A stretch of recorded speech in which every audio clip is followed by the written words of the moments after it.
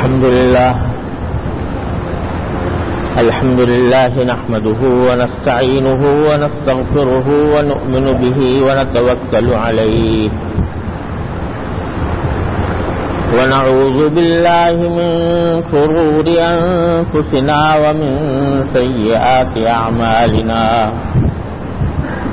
من يهده الله فلا مضل له ومن يضلله فلا هادي له وأشهد أن لا إله إلا الله وحده لا شريك له وأشهد أن سيدنا وسندنا ونبينا ومولانا محمدا عبده ورسوله صلى الله تعالى عليه وعلى آله وأصحابه وبارك وسلم تسليما كثيرا. أما بعد فأعوذ بالله من الشيطان الرجيم. بسم الله الرحمن الرحيم.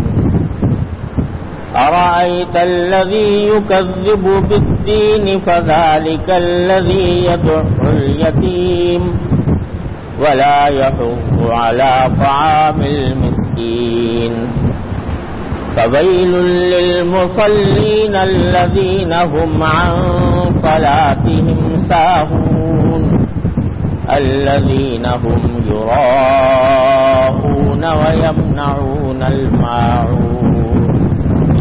آمنت بالله صدق الله مولانا العظيم وصدق رسوله النبي الكريم ونحن على ذلك من الشاهدين والشاكرين والحمد لله رب العالمين. بزرگان محترم اور برادران عزیز، یہ سورہ ماعون ہے جو میں نے ابھی آپ کے سامنے تلاوت کی ہے، اور اس کی کچھ تشریح کا سلسلہ گزشتہ بیان میں کیا گیا تھا، اسی کی آج تکمیل کرتے ہیں. یہ سورت اکثر و بیشتر مسلمانوں کو یاد ہوتی ہے، نمازوں میں بھی پڑھی جاتی ہے. اس میں اللہ تبارک و تعالی نے کافروں اور منافقوں کا حال بیان فرمایا. سورت کا ترجمہ یہ ہے کہ اللہ تبارک و تعالی حضور نبی کریم صلی اللہ علیہ وسلم کو خطاب کرتے ہوئے فرما رہے ہیں کہ ارأیت الذی یکذب بالدین، کیا تم نے اس شخص کو دیکھا جو جزا و سزا کا انکار کرتا ہے، یعنی یہ کہتا ہے کہ مرنے کے بعد کوئی دوسری زندگی نہیں آئے گی اور انسانوں کو ان کے اعمال کا ثواب یا اس کی سزا نہیں دی جائے گی. کیا تم نے دیکھا اس شخص کو جو جزا و سزا کو جھٹلاتا ہے؟ فذلک الذی یدعو الیتیم، یہی وہ شخص ہے جو یتیموں کو دھکے دیتا ہے. ولا یحض علی طعام المسکین، اور مسکین لوگوں کو کھانا کھلانے پر کسی کو ترغیب بھی نہیں دیتا. پچھلے بیان میں نے عرض کیا تھا کہ باری تعالیٰ نے اشارہ اس بات کی طرف فرمایا ہے کہ جب انسان اپنے مرنے کو بھول جاتا ہے اور اس تصور سے غافل ہو جاتا ہے کہ مرنے کے بعد مجھے اپنے تمام اعمال کا حساب دینا ہوگا اور اس وقت مجھے اپنے اعمال کا بدلہ ملے گا، تو وہ اس قسم کی حرکتیں کرتا ہے، یتیموں کو دھکا دیتا ہے. اور یہ روایات میں آتا ہے کہ یہ سورت جس وقت نازل ہوئی تھی اس سے کچھ پہلے ایک کافر نے ایسا ہی کیا تھا کہ کوئی یتیم اس کے پاس مدد مانگنے کے لیے آیا تو اس نے اس کو دھکے دے کر باہر نکالی. اور پچھلے بیان میں نے عرض کیا تھا کہ اس میں یتیموں کے حقوق کی طرف اشارہ فرمایا گیا ہے اور یتیموں کے حق کو ادا نہ کرنا یہ ان کو دھکے دینے ہی کے مرادف ہے. اور اس کی جو صورتیں ہمارے معاشرے میں پھیلی ہوئی ہیں ان کا میں نے پچھلی مرتبہ ذکر کیا تھا. اب آگے دوسری آیات جو ہیں ان میں منافقوں کا ذکر ہے. فرمایا فویل للمصلین الذین هم عن صلاتهم ساہون. بڑا عذاب ہے ان نماز پڑھنے والوں کے لیے جو اپنی نماز کی طرف سے غفلت میں ہیں. الذین هم یراؤون، یہ وہ لوگ ہیں جو دکھاوے کے لیے نماز پڑھتے ہیں، محض دوسروں کو دکھانے کے لیے کہ ہم بھی نمازی. وَيَمْنَعُونَ الْمَاعُونَ، اور چھوٹی چھوٹی چیز بھی کسی کو دینے سے انکار کرتے ہیں. چھوٹی سی چیز بھی اگر کوئی مانگے ان سے ضرورت کی چیز تو وہ اس کو دینے سے انکار کرتے ہیں. یہ ہے ترجمہ ہے. یہ منافقین کا ذکر ہو رہا ہے. روایات میں آتا ہے کہ بہت سے لوگ ایسے تھے کہ جو زبان سے تو اپنے آپ کو مسلمان کہتے تھے اور ظاہری طور پر انہیں کلمہ بھی پڑھ لیا تھا، لیکن دل سے ایمان نہیں لائے تھے اور در پردہ خفیہ طریقے سے شرک اور کفر میں مبتلا تھے اور مشرکوں کی مدد بھی کرتے رہتے تھے. وہ چونکہ زبان سے ظاہر کیا ہوا ہے کہ ہم مسلمان ہیں لہذا نماز پڑھنے کے لیے آتے تو تھے مسجد میں، لیکن قرآن کریم نے دوسری جگہ فرمایا اذا قاموا الى الصلاة قاموا کسالى یراؤون الناس. جب نماز کے لیے کھڑے ہوتے ہیں تو بڑے سستی کے عالم میں، جیسے کوئی زبردستی کھینچ کے لے آیا ہو. یراؤون الناس، لوگوں کو وہ دکھاوا کرتے ہیں، دکھانے کے لیے آ جاتے ہیں مسجد کے اندر. تو یہاں انہی منافقوں کا ذکر ہو رہا ہے کہ یہ ہیں تو نماز پڑھنے والے لیکن اپنی نماز کی طرف سے غفلت میں ہیں اور وہ دکھاوا کرتے ہیں. ذکر تو اگرچہ منافقوں کا ہے لیکن بالواسطہ انڈائریکٹلی اللہ تبارک و تعالیٰ نے یہ مسلمانوں کو بھی متنبع کیا ہے کہ کہیں ایسا نہ ہو کہ تمہارا بھی حال ایسا ہی ہو جائے کہ تم نماز تو پڑھ رہے ہو لیکن نماز کی طرف سے غفلت میں ہو. الذین هم عن صلاتهم ساہون، نماز کی طرف سے غفلت برتتے ہو اور دکھاوے کے لیے نماز پڑھنا شروع کرتے ہو. نماز سے غفلت کرنے کا کیا مطلب؟ نماز سے غفلت کرنے کے بہت سے مفہوم بڑا وسیع ہے. اس میں یہ بات بھی آ جاتی ہے کہ آدمی کو نماز کا اہتمام نہ ہو، فکر نہ ہو، پڑھ لی نہیں پڑھی تو نہیں پڑھی، کسی دن پڑھ لی کسی دن چھوڑ دی، کسی وقت پڑھ لی کسی وقت چھوڑ دی. تو نماز کی پابندی نہ ہو، اہتمام نہ ہو. کسی نے کہہ دیا بھائی نماز پڑھ لو، چلو کھڑے ہو گئے نماز پڑھنے کے لیے. اور اگر کوئی نہیں ہے کہنے والا تو وقت گزر گیا غفلت میں اور نماز نہیں پڑھی. یہ بھی غفلت کی بدترین قسم ہے. اللہ تعالیٰ ہر مسلمان کو اسے محفوظ رکھے. اللہ تبارک و تعالیٰ نے نماز کو فرمایا ہے کہ عماد الدین، یہ دین کا ستون ہے. جس شخص نے اس کو ڈھا دیا اس نے گویا دین کو ڈھا دیا. ہر چیز نماز کو اللہ تبارک و تعالیٰ نے ایسی عبادت بنایا ہے کہ کسی حالت میں ایک مومن کے لیے اس کو چھوڑنے کی گنجائش نہیں. اگر کوئی شخص سفر میں ہے اللہ تعالیٰ نے اتنی آسانی کر دی بھائی آدھی کر دی نماز، 4 کے بجائے 2 رکعتیں پڑھ. بیمار ہے کھڑے ہو کر نہیں پڑھ سکتے بیٹھ کے پڑھ. بیٹھ کے نہیں پڑھ سکتے لیٹ کے پڑھ لو، رکوع سجدہ نہیں کر سکتے اشارہ کر لو، لیکن بدترین بیماری کی حالت میں بھی ایک مومن کے لیے نماز کو چھوڑنے کی اجازت نہیں، کسی بھی حالت میں ہو آدمی کو پڑھنی ہے۔ اللہ تعالیٰ نے مختلف حالتوں میں آسانیاں پیدا کر دی ہیں، بیٹھ کے پڑھ لو، لیٹ کے پڑھ لو، جبکہ تمہیں پوری طرح صحیح طریقے سے نماز پڑھنے کی استطاعت نہیں ہے بیماری کی وجہ سے، کسی حالت میں پڑھ لو۔ یہاں تک کہ اگر بعض اوقات بیماریاں ایسی ہوتی ہیں کہ جس کے اندر آدمی مسلسل ناپاک رہتا ہے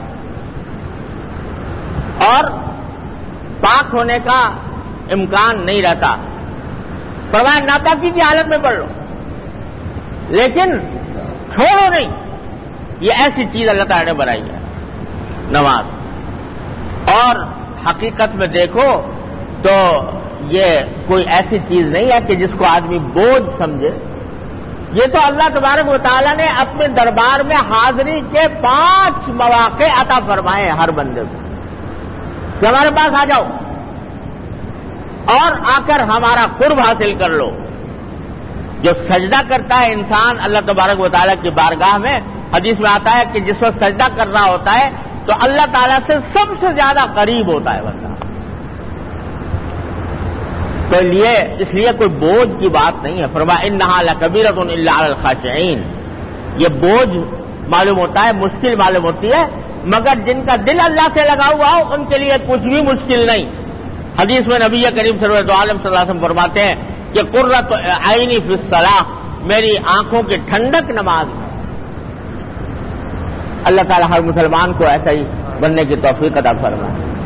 تو ایک تو غفلت نماز کے بارے میں یہ ہے کہ آدمی گھنٹے دار پڑھے، کبھی پڑھ لی کبھی چھوڑ، اعوذ باللہ۔ دوسری غفلت یہ ہے نماز سے کہ جماعت کا اہتمام نہیں۔ مردوں کے لیے جماعت سے نماز پڑھنا، مسجد میں جا کر نماز پڑھنا، یہ تقریباً واجب ہے، سنت مؤکدہ ہے، قریب بواجب، واجب کے قریب ہے۔ حدیث میں رسول کریم سرور دو عالم صلی اللہ علیہ وسلم نے ارشاد فرمایا کہ میرا کبھی کبھی یہ ارادہ ہوتا ہے کہ میں کسی کو حکم دوں کہ بھائی تم مسجد میں نماز شروع کرو، کسی کو امام بنا کر نماز شروع کرواؤں، اور پھر جا کر چکر لگا کے دیکھوں کہ کون کون ہیں جو مسجد میں نہیں آئے، اور جو مسجد میں نہیں آئے ان کے گھروں کو جا کر آگ لگا دوں۔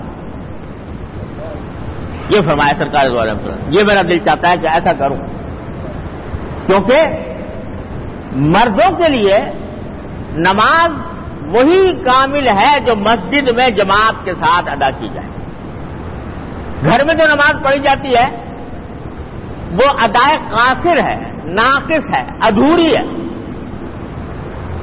مسجد کے اندر آ کر نماز پڑھنا یہ مردوں کے لیے ضروری ہے۔ تو نماز سے غفلت کا ایک مفہوم یہ بھی ہے۔ نبی کریم سرور دو عالم صلی اللہ علیہ وسلم جب مرض وفات میں تھے، جس بیماری میں بالآخر آپ کا وصال ہوا، اس بیماری میں چند نمازیں ایسی ہوئی کہ جس میں آپ مسجد میں تشریف نہیں لا سکے، لیکن ایک دن ذرا سی بیماری میں تھوڑا سا افاقہ ہوا تو 2 صحابہ کے کندھوں پر ہاتھ رکھ کر آپ 2 صحابہ کے سہارے سے مسجد میں تشریف لائے ہیں، یہ بتانے کے لیے کہ مسجد کی جماعت ایسی بات نہیں ہے کہ آدمی اس سے غافل ہو کے بیٹھ جائے۔ جب استطاعت ہو، چاہے بیماری کے اندر جب بھی استطاعت پیدا ہو، تو آدمی کو چاہیے کہ مسجد میں جا کر جماعت سے نماز پڑھے۔ تو نماز سے غفلت کا ایک مطلب یہ ہے کہ آدمی بجائے جماعت سے نماز پڑھنے کے اکیلا پڑھے۔ اور حدیث میں اتنی تاکید آئی ہے جماعت کے ساتھ نماز پڑھنے کی کہ اس کی بہت سی احادیث میں سرکار دو عالم صلی اللہ علیہ وسلم اس کی تاکید فرمائی ہے اور فرمایا کہ مسجد کی جماعت اور گھر میں اکیلا پڑھنے کے درمیان 25 گنا فرق ہے،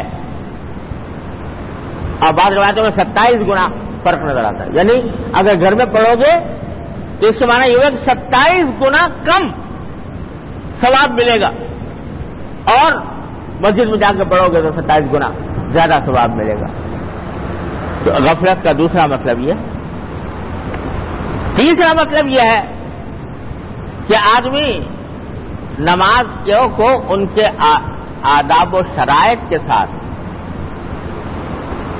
ادا نہ کرے. پڑھ تو رہا ہے لیکن ڈھیلا ڈالا، نہ نماز کے ارکان اور اس کے افعال صحیح طریقے سے انجام پا رہے ہیں، نہ نماز کی طرف کوئی دھیان اور توجہ ہے، بس ایک سر سے بوجھ اتارنے کے لیے آ کے کھڑا ہو گیا اور ایک مشین چل پڑی اور جلدی سے جلدی ختم کر آ کے اور چلتا بنا. یہ بھی فرمایا کہ یہ بھی منافقوں کا کام ہے، مسلمان کا کام یہ نہیں ہے. مسلمان کے لیے نماز جب پڑھ رہے ہو، اللہ نے توفیق دی ہے، حاضر ہوئے ہو اللہ تعالیٰ کی بارگاہ میں، تو ہر چیز کے کچھ قواعد ہوتے ہیں، ہر چیز کے کچھ ضابطے ہوتے ہیں. کھیل بھی آدمی کھیلتا ہے تو اس کے کچھ قاعدے ہوتے ہیں، اس قاعدے کے مطابق کھیلتا ہے. یہ تو اللہ جل جلالہ کی عبادت ہے، اس کے بھی کچھ قاعدے ہیں، اس کے بھی کچھ ضابطے ہیں. اس کو میں ویسے ہی غفلت کے عالم میں اور جیسا منہ اٹھایا ویسا پڑھنا شروع کر دیا. اس کو سیکھنے کی ضرورت ہے. حضور اقدس نبی کریم سرور دو عالم صلی اللہ علیہ وسلم نے صحابہ کرام کو باقاعدہ اہتمام کے ساتھ نماز سکھائی، کس طرح پڑھو، اور صحابہ کرام نے اپنے شاگردوں کو پڑھ کر بتائی کس طرح پڑھو. حضرت عثمان، حضرت عمر رضی اللہ تعالیٰ عنہ خلیفہ بن گئے ہیں، امیر المومنین ہو گئے ہیں، آدھی سے زیادہ دنیا پر حکومت ہے، لیکن لوگوں کو بتاتے تھے کہ وضو کا کیا طریقہ ہوتا ہے، کس طرح صحیح طریقے سے وضو کیا جاتا ہے، کس طرح صحیح طریقے سے نماز پڑھی جاتی ہے. ایک ایک چیز کھول کھول کر بتائی کہ جب ہاتھ اٹھاؤ تو کہاں تک اٹھاؤ، ہاتھ باندھو تو کس طرح باندھو، نماز کے اندر نگاہ جو ہے وہ تمہاری کہاں ہونی چاہیے، رکوع کرو تو کس طرح کرو، سجدہ کرو تو کس طرح کرو. یہ سب باتیں سیکھنے کی ہیں، اور ان کے نتیجے ان کو آدمی ان سے غفلت برتتا ہے تو نماز پڑھ تو لی، لیکن اس میں جو سنت کا نور تھا وہ حاصل نہ ہوا، سنت کی جو برکات تھی وہ نہ ملی، سنت کا جو ثواب تھا وہ حاصل نہ ہوا. میرا بھی ایک چھوٹا سا رسالہ ہے، نماز سنت کے مطابق پڑھیے کے نام سے، چھوٹا سا رسالہ ہے. اس میں عام طور سے جو غلطیاں ہوتی ہیں نماز کی ادائیگی میں ان کو اس میں بیان کیا ہے. وہ صرف توجہ کی بات ہے، فکر کی بات ہے. ذرا سا دھیان کر لے آدمی تو اس کی نماز سنت کے مطابق ہو جائے، اس کو سنت کا نور حاصل ہو جائے، اور بے دھیانی میں بغیر غفلت میں کرتا چلا جائے تو کچھ بھی نہ ہو. اب یہ نماز کا ہاتھ کس طرح باندھیں، رکوع میں کہاں تک جائیں، سجدہ کس طرح کریں، قعدہ کس طرح ہو، قیام کس طرح ہو، یہ ساری باتیں سیکھنے کی ہیں. کتابیں چھپی ہوئی ہیں، ہر زبان میں چھپی ہوئی ہے. علماء کرام نے کوئی کسر نہیں چھوڑی الحمدللہ اس کے مسائل کو تفصیل سے بیان کرنے کی. میرے والد ماجد حضرت مولانا مفتی محمد شفیع صاحب مفتی اعظم رحمۃ اللہ علیہ وہ فرمایا کرتے تھے کہ نماز کے مسائل جو ہیں وہ اتنے بعض اوقات باریک ہو جاتے ہیں کہ فرماتے ہیں کہ بچپن سے پڑھنے پڑھانے کا مشغلہ رہا اور نماز کے مسائل ہی سیکھتے رہے، سکھاتے رہے، پڑھتے رہے، پڑھاتے رہے، فتوے دیتے رہے. یہ فرمایا تھا اس میں جب 60 سال عمر ہو گئی، 60 سال سے یہی کام ہو رہا ہے. اس کے باوجود فرماتے تھے کہ کبھی کبھی نماز پڑھتے ہوئے کچھ ایسی صورت پیدا ہو جاتی ہے کہ یا پتہ نہیں چلتا کہ اس کا حکم کیا ہوگا، نماز ہوئی کہ نہیں ہوئی اور کس طرح ہوئی، اب مجھے کیا کرنا چاہیے. تو نماز پورا کرنے کے بعد پھر کتاب دیکھنی پڑتی ہے، کتاب دیکھ کے پھر مسئلہ پتہ چلتا ہے کہ بھائی نماز ہوئی کہ نہیں ہوئی۔ تو میں 60 سال اس سارے کوچے میں سفر کرنے کے باوجود یہ عالم ہے کہ اب بھی کبھی کبھی ایسی صورتیں پیدا ہو جاتی ہیں، لیکن میں دیکھتا ہوں عام لوگوں کو کہ کبھی کوئی سوال ہی پیدا نہیں ہوتا، پڑھ رہے ہیں اور کبھی سوال ہی پیدا نہیں ہوتا کہ ہماری نماز صحیح ہوئی کہ نہیں ہوئی۔ تو بھائی یہ جو فرما رہے ہیں باری تعالیٰ کہ ہیں تو نماز پڑھنے والے لیکن نماز میں غفلت کرنے والے، نماز سے غفلت برتنے والے۔ اب بہت سی باتیں ایسی ہمارے معاشرے میں پھیل گئی ہیں کہ جو ہیں سنت کے خلاف لیکن پرواہ نہیں ہے لوگوں کو، اور بعض مرتبہ لوگوں کو مسئلہ بھی غلط سمجھ میں آ جاتا ہے، لوگ بتا دیتے ہیں۔ مثلا ننگے سر نماز پڑھ، سر پر نماز کے وقت میں نماز کے آداب میں یہ بات داخل ہے کہ آدمی سر کو ڈھکے، کوئی ٹوپی ہو کوئی امامہ ہو تو وہ سر کو ڈھکنا یہ نماز کے آداب میں داخل ہے۔ حضور اقدس نبی کریم سرور دو عالم صلی اللہ علیہ وسلم نے ساری زندگی کبھی ننگے سر نماز نہیں پڑھی۔ صحابہ کرام رضی اللہ تعالیٰ عنہ مجمعین کا بھی حال یہ تھا، لیکن آج کل چونکہ رواج ہو گیا ہے کہ بھائی لوگ ننگے سر زیادہ رہتے ہیں تو اسی حالت میں مسجد میں بھی آ گئے۔ تو میں یہ نہیں کہتا کہ نماز نہیں ہوتی، ننگے سر پڑھنے سے نماز نہیں ہوتی، ہو جاتی ہے، لیکن وہ سنت کا ثواب، سنت کا نور، سنت کی برکات حاصل نہیں ہوتی۔ نبی کریم صلی اللہ علیہ وسلم کا جو طریقہ تھا وہ انسان کو حاصل نہیں ہوتا، اس سے نماز کی برکات میں بھی کمی آتی ہے۔ تو یہ بھی ایک لاپرواہی کی بات ہے، ذرا سا اگر آدمی فکر کر لے تو اس کو دور کر سکتا ہے۔ تو اسی طرح پتہ نہیں کتنی باتیں ہمارے معاشرے کے اندر پھیل گئی ہیں جو غلط ہیں، نماز کے آداب کے خلاف ہیں، مگر لوگوں کو یا تو مسئلہ معلوم نہیں یا اس کی طرف سے بے پرواہی ہے، جس کی وجہ سے آدمی سنت کے نور سے محروم ہو رہا ہے۔ نماز اللہ تبارک و تعالیٰ نے ایسی چیز رکھی ہے کہ اللہ تبارک و تعالیٰ کے فضل و کرم سے نماز کو اس کے تمام آداب و شرائط کے ساتھ ادا کیا جائے تو فرمایا ان الصلاۃ تنہی عن الفحشاء والمنکر، یہ ایسی چیز ہے جو انسان کو بے حیائی کے کاموں سے، منکرات سے روکتی ہے، خود بخود انسان کو اس سے علیحدہ رکھتی ہے، بشرطے کہ وہ نماز کی طرح پڑھی جائے، اس کو وہی طریقہ اختیار کیا جائے جو نبی کریم سرور دو عالم صلی اللہ علیہ وسلم نے ارشاد فرمایا۔ نمازوں کے اندر صفوں کو سیدھا رکھنے کا اہتمام حضور اقدس صلی اللہ علیہ وسلم نے فرمایا کہ اگر تم صفوں کو سیدھا درست نہیں رکھو گے تو اللہ تعالیٰ تمہارے دلوں میں اختلاف پیدا کر دے۔ آج ہم لوگ چھوٹی سی بات ہے، آدمی کھڑے ہوتے ہوئے دھیان کر لے کہ میرے دائیں بائیں جو لوگ ہیں ان کے میں سیدھ میں ہوں اور اس کے قدم برابر ہیں، تو کیا مشکل کام ہے، لیکن غفلت کی وجہ سے ہم یہ چھوڑ دیتے ہیں اور اس کی وجہ سے نماز کے اندر نقص پیدا ہوتا ہے اور غفلت میں ہم داخل ہوتے ہیں۔ اور نبی کریم صلی اللہ علیہ وسلم نے فرمایا تھا کہ تمہارے دلوں میں اختلاف پیدا ہو جائے گا، آپس میں انتشار ہوگا، دیکھ لو کیسا کیسا اختلاف پیدا ہوگا۔ ہر چیز کے نبی کریم صلی اللہ علیہ وسلم نے آداب تلقین فرمائے ہیں، اور یہ دیکھو کتنا نظم و ضبط سکھایا ہے شریعت نے کہ صف سیدھی ہو، ایک صف میں لوگ کھڑے ہوں، اور اللہ تعالیٰ صف بنانے والوں کی قسم کھائی ہے، وصفات صفن، پوری سورت نازل کی ہے سورہ وصفات، قسم ہے ان لوگوں کی جو صف باندھ کر کھڑے ہوتے ہیں۔ یہ سارے احکام ہیں جن کو جاننے کی ضرورت ہے، اور ان سے بے پرواہی کے نتیجے میں اللہ بچائے آدمی اس آیت کا مصداق بن جاتا ہے کہ ہیں تو نماز پڑھنے والے لیکن نماز سے غفلت برت رہے۔ جمعہ کے دن بڑا اجتماع ہوتا ہے تو حدیث میں نبی کریم صلی اللہ علیہ وسلم نے اس بات سے منع فرمایا کہ لوگ گردنیں پھلانگ کر آگے جانے کی کوشش کریں، آپ نے سختی سے روکا ہے، جہاں جگہ ملے وہاں بیٹھ جاؤ، جب جماعت کھڑی ہو تو پھر اس وقت آگے جہاں جگہ ہو خالی ہو اس کو آ کے پر کر لو.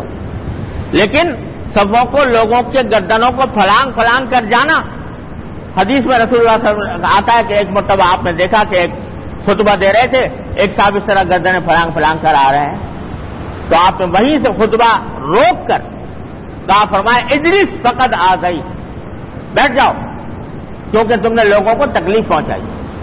شریعت نے اس بات کا ہر جا ہر قدم پر لحاظ رکھا ہے کہ انسان کے کسی عمل سے دوسرے کو تکلیف نہ پہنچے، ذرا سی بھی تکلیف نہ پہنچے، اس بات کو منع فرمایا. تو بھائی یہ ساری باتیں جو ہیں وہ سیکھنے سے تعلق رکھتی کہ حضور اقدس صلی اللہ علیہ وسلم نے اس کی کیا آداب اور کیا شرائط بیان فرمائے ہیں. ہر مسلمان کا کو چاہیے کہ وہ نماز کے آداب اور شرائط کو سیکھے. نماز کی کتابیں چھپی ہوئی ہیں ان کے ذریعے، اور پھر اہتمام کے ساتھ ان آداب و شرائط کا لحاظ رکھے تاکہ اس آیت کی وعید میں داخل نہ ہو کہ عذاب ہے ان نماز پڑھنے والوں کے لیے جو اپنی نماز سے غفلت میں ہیں. اللہ تعالیٰ اپنے فضل و کرم سے اپنی رحمت سے ہم سب کو اس کا مصداق بننے سے محفوظ رکھے. وآخر دعوانا الحمدللہ رب العالمین.